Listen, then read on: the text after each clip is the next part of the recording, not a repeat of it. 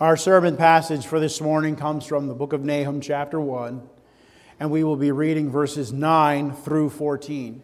Nahum 1, 9 through 14.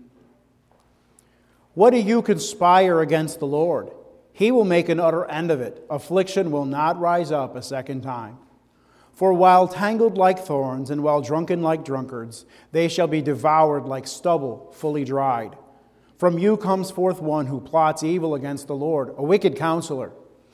Thus says the Lord, though they are safe and likewise many, yet in this manner they will be cut down when he passes through. Though I have afflicted you, I will afflict you no more, for now I will break off his yoke from you and burst your bonds apart. The Lord has given a command concerning you. Your name shall be perpetuated no longer. Out of the house of your gods I will cut off the carved image and the molded image. I will dig your grave, for you are vile. At this time, I want to call the kids forward. Last Sunday, we learned about how God reminded his children of the great rescue from Egypt. And he did this so that they would not be afraid of Nineveh. They could know that they were safe because God controls everything, even storms. Floods, earthquakes, and volcanoes are all under God's control. And God's children can know that they're safe because God controls everything so that they will be saved. This morning, I want to tell you about another way that Nahum teaches God's children. And when I say children, I do mean little ones like you. Now, all of you know your alphabet, right? How did you learn it? By the song, right? Yeah. Songs are an easy way to remember. Even 4-year-olds can learn that song, maybe even younger. Poems are another way to learn. They rhyme and they have the same number of syllables. You know how to count syllables, right? Yep. So, Aiden does it by clapping. That's why I did that. God wants his children to learn what his word says. And one way that he made it easy for little children to memorize verses from the Bible was to use songs or poems. Now, in the first chapter of Nahum, there is a poem. In the original Hebrew language, there's a poem. And it has 10 lines. And each line starts with each of the first 10 letters of the alphabet in order. There are many chapters in the Bible that do this. Grown-ups already know the alphabet, so I believe that God made his Bible to be written this way for little children. Little children who lived in the time of Nahum might hear their dads and moms talking about the big scary army of Nineveh that wanted to attack them. But when they read Nahum chapter 1, they would learn a song about how great their God is, and they would be learning their ABCs too. Now, this means that God wants all his people, even the smallest little children, to hear his word. That's why we have the children's sermon. That's why we have Sunday school classes for you. It's why we love to have you sitting here with your parents during the whole service. Even though you may not understand what we sing and say, you're learning about God and you're hearing his word. And that's what he wants. The verses that we read a few minutes ago tell God's children that even though they are weak and even though their enemies are strong, God is stronger still. So God's people never need to be afraid because God will always protect his children. Sometimes he has to discipline them just like your dads and moms discipline you. No one likes to be disciplined, whether it's being grounded or spanked or whatever. Nobody likes it, but parents do it to help their children learn right from wrong. And the verses that we read teach us that God used Nineveh to discipline his disobedient children of Judah. But since Nineveh hated God and his church, God would not let them hurt his church. And remember that God wants even little children to hear this, and that's why he put a lesson with the ABCs in the chapter. Little children need to learn to trust in God just like grown-ups need to learn to trust in God. Grown-ups and children are sinners, and they need to trust Jesus and his death on the cross to save them from their sins. And the book of Nahum helps us learn that lesson. Okay, we're going to pray, and then you can return to your seats, okay?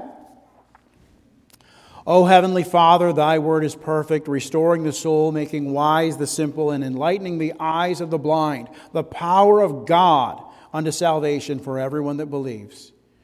We, however, are by nature blind and incapable of doing anything good, and thou wilt relieve only those who have a broken and contrite heart, and who revere thy word. We entreat thee that thou wouldst illumine our darkened minds with thy Holy Spirit, and give us a humble heart, free from all haughtiness and carnal wisdom, in order that we, hearing thy word, may rightly understand it and regulate our lives accordingly. In Christ's name we pray. Amen. While they're headed back to their seats, I want to reread our text briefly just to set it back up, refreshing it in our memories. What do you conspire against the Lord? He will make an utter end of it. Affliction will not rise up a second time. For while tangled like thorns and while drunken like drunkards, they shall be devoured like stubble fully dried. From you comes one forth who plots evil against the Lord, a wicked counselor. Thus says the Lord, though they are safe and likewise many, yet in this manner they will be cut down when he passes through. Though I have afflicted you, I will afflict you no more, for now I will break off his yoke from you and burst your bonds apart. The Lord has given a command concerning you. Your name shall not be perpetuated any longer. Out of the house of your gods I will cut off the carved image and the molded image. I will dig your grave, for you were vile. Our passage opens with God proclaiming the destruction of the great city of Nineveh, saying that nothing they do will prevail against him. And there's a strong undercurrent of sarcasm here because they're being told that they have at least this one consolation. This won't happen twice. They will be so utterly destroyed that they won't be able to muster a second rising. Their best efforts will resemble the confusion of tangled thorns or the staggering of a drunk. Further down we read of the wicked counselor, who we take to be the then sitting king of Nineveh. Now there's about a 50-year window within which this prophecy was given, so we can't pinpoint precisely which one of the Assyrian kings this was, but what we do know from ancient history is that any one of the Assyrian kings could have easily fit the bill. Now, by way of setting up the points of our sermon, I want to just explain something, that there is a view of reality that is presupposed in our text, which is the biblical view of covenant solidarity. I want you to think back to Israel's exodus from Egypt, which I believe we're intended to do, since the passage has so many Exodus motifs. We talked about that last Sunday during the children's sermon. The 10 plagues were inflicted upon the entire nation of Egypt, man and beast, because of their covenant solidarity with their Pharaoh and with their gods. Think back even farther to the fall. All of mankind was involved in Adam's violation of the covenant. The transgression of Adam cast all his posterity into the state of sin and misery, which we call original sin. God created Adam as the federal head, that is, as the representative of all mankind. And when he acted in his probationary period in the Garden of Eden, he was acting as the covenant representative of all of his future offspring. In similar fashion, all those whom God has appointed to eternal life, those whom he chose in Christ Jesus before the foundation of the world, they are counted in Christ. And just as Adam's sin was imputed to all his posterity, the perfect righteousness of Jesus is imputed to all those who are in him. Now, this is a concept that runs throughout the Scriptures in both the Old and the New Testaments. It's an unusual concept for us because our society and culture focuses on the individual. And even within the church, we tend to focus on the individual and the individual's responsibility before God. So it seems counterintuitive to us that the actions of one individual should reflect guilt or innocence upon anyone else. But both facts are true. God does judge the individual, but he also judges on the corporate level as well. So in this passage, we have the wicked counselor, no doubt the king, being personally responsible for his individual sin. But because he is the corporate head, the representative head of his nation, they are punished along with him.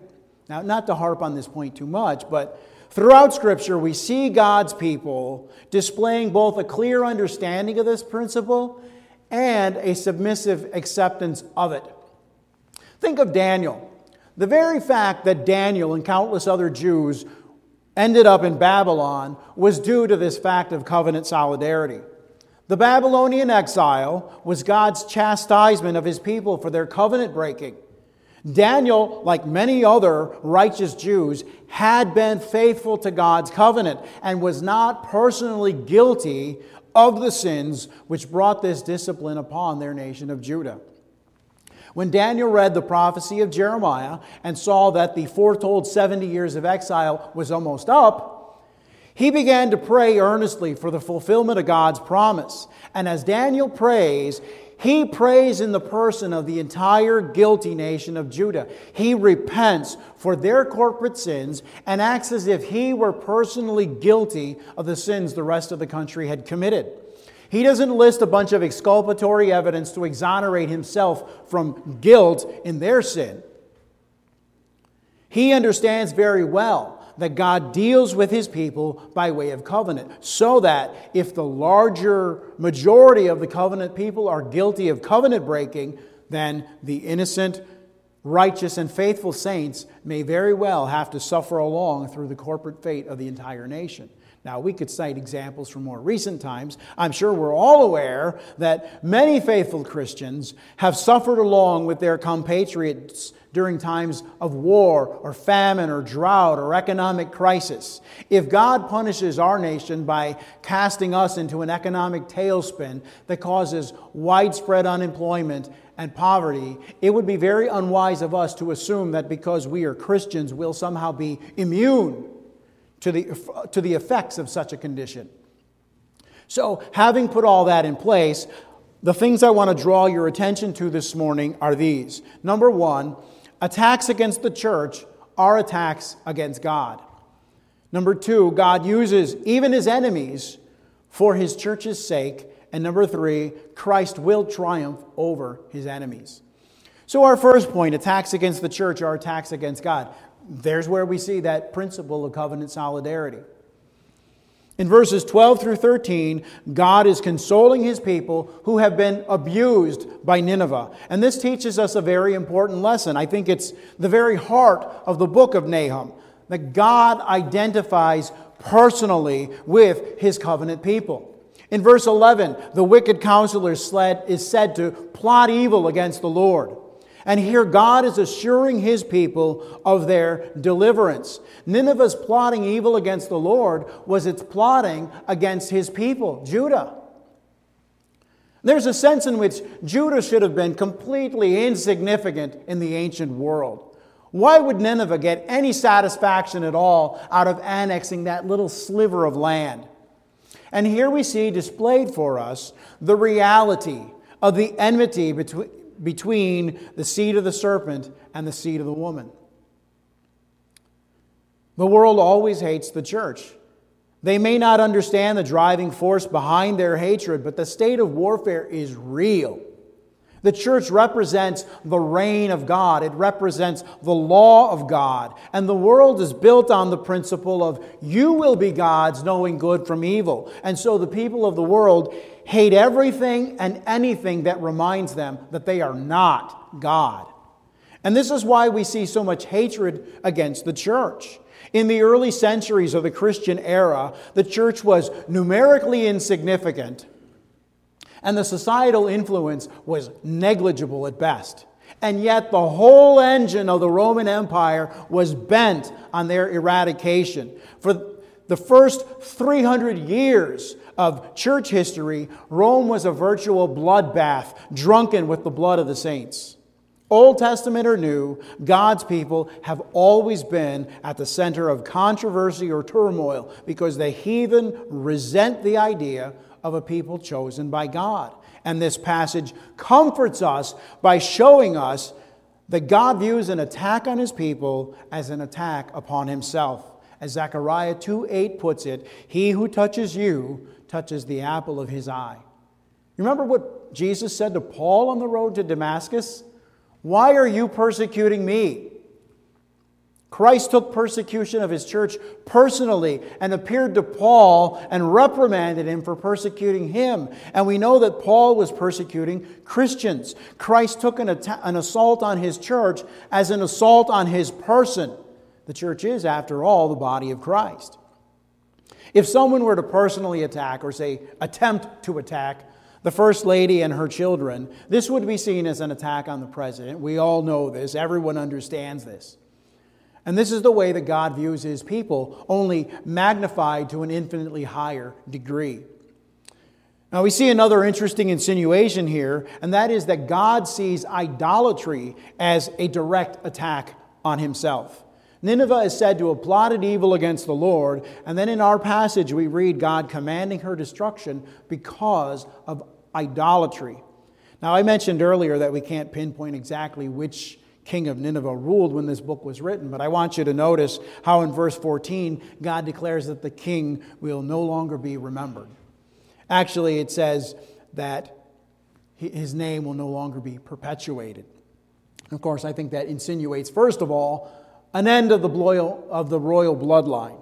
But in a larger way, all Assyrian kings have been pretty much relegated to obscurity. Apart from Sargon and Sennacherib, whose names are actually mentioned in Scripture, there is no other familiar name of any Assyrian king. Now, kings in ancient times saw it as an honor to be buried with images of their gods. In our passage, it shows that God deems this as a mark of contempt. His contempt against the kings.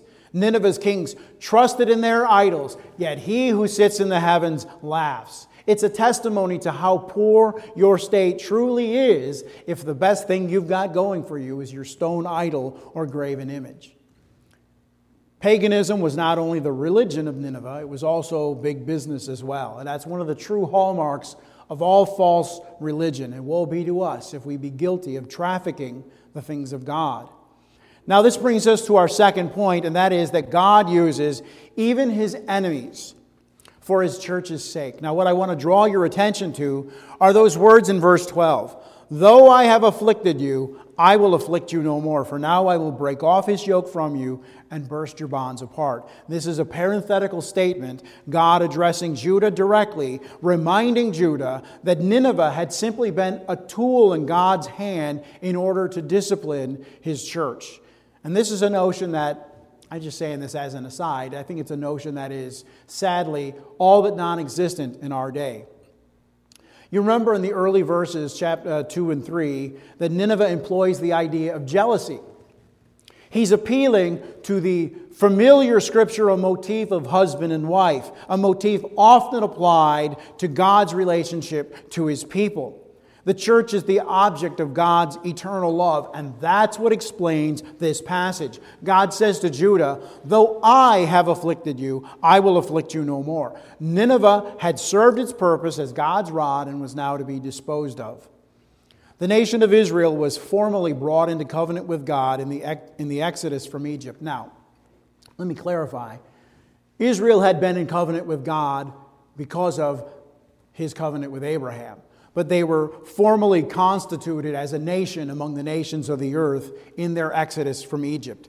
And God had cared for them and had nourished them in the wilderness and had brought them safely into the promised land. Jeremiah 2, verses 2 through 3, we see God recounting the total devotion and loving warmth and pristine purity of those early wedding days. Living in the land of promise, a thoughtful and happy wife ought to have been holy to the Lord. But this was scarcely the case. The rest of Jeremiah 2 recounts the sorry tale of the bride who had become wayward and adulterous. Jeremiah's portrayal of the spiritual odyssey of Israel-Judah is the same theme sung by all the other prophets. Hosea's marriage was to picture God's relationship to his church. It emphasized that wanton apostasy would gain only the loss of freedom until God would pay the price for her sin and bring her back to himself in the latter days. Isaiah 54 relates that though Israel had been forsaken by God because of unfaithfulness, nevertheless she was yet God's wife, and as a repentant people would yet be forgiven and gathered again in righteousness. She would again enjoy the everlasting acceptance and protection of her divine husband. Ezekiel 16 is devoted to the same theme. Jerusalem there is likened to a bride who had become a brazen harlot, even outdoing Sodom in her iniquity. Because she had broken her marriage vow, she had incurred God's chastisement. But God, a faithful and loyal husband, would yet receive her back and remove her shame and humiliation forever. This is a theme that carries through the New Testament as well. Paul reminds the Ephesians that Christ loved the church as a husband loves his wife, and accordingly he sacrificed himself for her that she might be pure and holy and be seen in all of her God-given beauty. Paul rehearses to the Corinthian believers how he, the friend of the bridegroom, had introduced them to Christ. And although she had been a pure virgin, Paul found that the Corinthian church had been susceptible, like Eve, to the bite of false gospels. And therefore the Corinthians stood in great need of his ministry to them, lest they stray even further. Paul reminds his Corinthian readers, those who make up the waiting bride of Christ, that the church is to have a faithful and productive marriage. And for that reason, she has been married to her saving husband and has become one spirit with him, her body having become the temple of the Holy Spirit. As his bride, who both expects his imminent return and is mindful of her union with Christ, the church keeps herself pure, remembering the wedding price that Christ himself has paid. The revelation given through John pictures the joys of heaven at the proclamation of the great wedding supper of the Lamb. Let us be glad and rejoice and give honor to him, for the marriage of the Lamb has come, and his wife has made herself ready. Certainly it is true, although she is wedded to Christ, the church awaits his coming to take her to his home and to the joy of that festive occasion. And Christ warns the waiting church to be ready, watching, and longing for his coming. So again, we see how our text shows us that God used Nineveh to discipline his people, and that when they had served their purpose, he would judge them for their sins. And that brings us to our final point, namely that Christ will triumph over his enemies. The final and ultimate victory of Christ over his enemies is assured by the fact that God is sovereign over all things. Now, we've handled this subject multiple times, but since it is so important and since it's the primary target of all the enemies of the Reformed faith, I think we'll tread this path again. God is the primary cause of all things, and yet secondary agents are responsible, fully responsible, for their actions. God sovereignly controls even his enemies for his divinely appointed purposes with regard to his people. And yet these same enemies will pay the ultimate price, destruction, for their treatment of God's people. Isaiah 10 states this explicitly with regard to Nineveh. And our passage affirms the same, showing us Nineveh's full responsibility for her actions. And yet God unapologetically states in verse 12 that it is he who has afflicted his people. He was the primary agent in the affliction of his people, and yet Nineveh, as the secondary agent, was fully responsible for her actions. This concept, just like covenant solidarity, which we discussed earlier, runs throughout the Scriptures. The Bible plainly teaches that God is the first cause, the primary agent of all things that happen. And I do mean all things that occur. That is to say that no one single act, good or bad, done by anyone who has ever lived or who will ever live occurs outside the decree of God. And nevertheless, God has so decreed all things so that they must necessarily occur as he has decreed them to occur, and to be done by those whom he has decreed to do them in such a way that their personal responsibility for these actions is not nullified. The existence or non-existence of freedom has absolutely no bearing whatsoever on the question of responsibility. God has created us as responsible beings, and Scripture asserts that original sin has rendered man completely unable to do anything righteous or pleasing before God, absolutely and totally unable to do anything tending to his own salvation, utterly unable and unwilling to have faith in God or to submit to Him. Scripture asserts that the unregenerate man is unable to obey the law of God. Now, when the Scriptures say this, and we say this, it's commonly objected that this would make God unjust. It's argued that it would be unfair for God to require of us that which He knows we cannot do. But this is a red herring.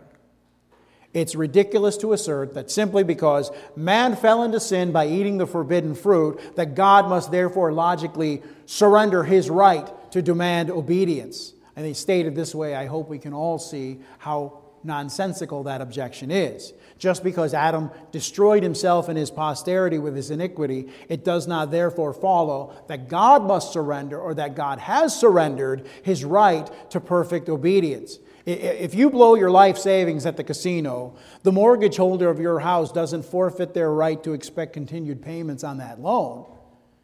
Now, remember, the fact that God is the first cause of all things that happen does not exonerate the secondary causes from their personal responsibility.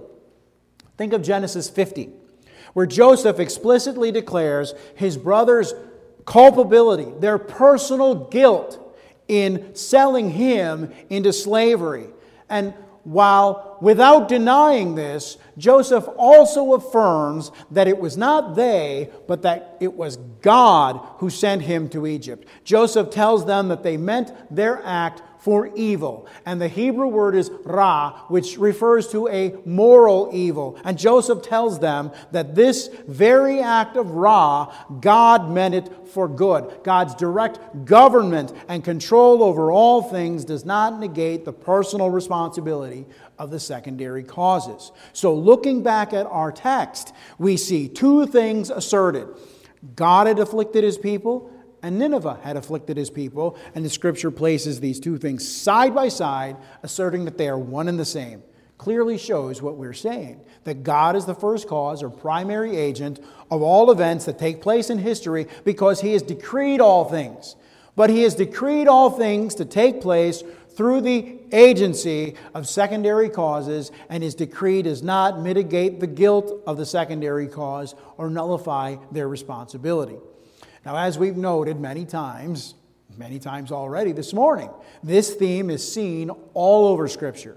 In Exodus, when God sends Moses to Pharaoh, He tells Moses that Pharaoh will not listen to him because God will harden Pharaoh's heart. And then in the succeeding narrative, it alternates between the reasons that it gives for why Pharaoh refused to obey Moses. In some instances, we're told that Pharaoh hardened his heart. In other instances, we're told that God hardened Pharaoh's heart. And it's telling us the same thing. In Joshua 7, when Israel is defeated in battle by the little one-horse town of Ai, Joshua laments that God has given Israel into the hands of the Amorites. In 1 Samuel 4, when the Philistines defeat Israel in battle, the elders of Israel cry out, "Why has the Lord defeated us in battle?" David's sinful taking of a census is recounted both in 2 Samuel 24 and in 1 Chronicles 21. In 2 Samuel, the impulse to do so is said to have been from God and His displeasure with Israel. In 1 Chronicles, the incitement to the event is said to have been from Satan. So this shows us that not only the human enemies of God's people are at God's disposal, but even the spiritual enemies of God's people are at God's disposal. Knowing that God rules and governs all things for His church should be a great comfort to us. The chaos that we speak of isn't really chaos at all. It is the precisely ordained outworking of God's sovereign plan to glorify Himself in the salvation of His people and in the destruction of His enemies. Psalm 110 verse 2 says that Christ rules in the midst of His enemies. It ultimately serves to comfort God's people to know that all things that befall them in this life come from their Father's hand. Imagine if you had a foolproof guide for the whole year's weather. I see you smiling already. How would that affect your farming? Well, you'd work with utter confidence.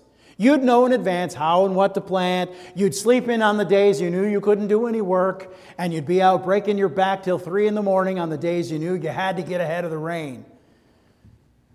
Since you don't possess that knowledge, what do? You work hard and hope for the best. But nothing is ever sure. You can't know from one day to the next that a hailstorm won't blow through and flatten your whole crop. The destruction of Nineveh, with which God comforts His people, gives us a foolproof glimpse of the future. Without the knowledge of Jesus' ultimate victory, all we could do is work hard and hope for the best, and mostly cower in fear because of our formidable enemies. In the words of the great hymn, "For still our ancient foe doth seek to work us woe. His craft and power are great, and armed with cruel hate, on earth is not his equal." But the hymn ends with the declaration that one little word will fell him. Nahum gives us the final score. Let us pray. Almighty and most holy God, let all that set themselves and take counsel together against the Lord and against His Christ, that would break their bands asunder and cast away their cords from them, imagine a vain thing. Let Him that sits in the heaven laugh at them and have them in derision. Speak unto them in Thy wrath and vex them in Thy sore displeasure. Put them in fear, O Lord, that the nations may know themselves to be but men.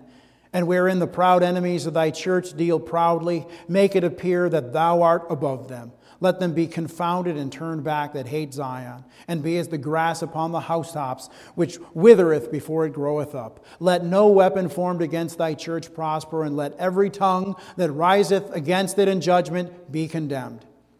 We thank Thee that at the name of Jesus every knee will bow, and every tongue confess, as we do at this time, that Jesus Christ is Lord, to the glory of the Father.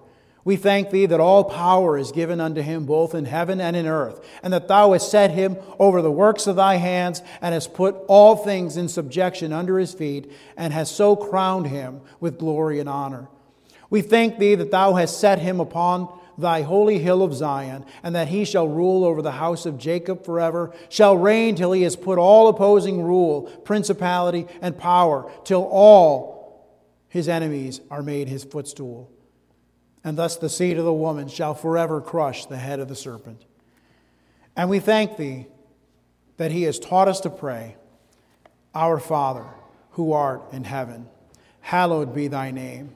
Thy kingdom come, Thy will be done in earth as it is in heaven.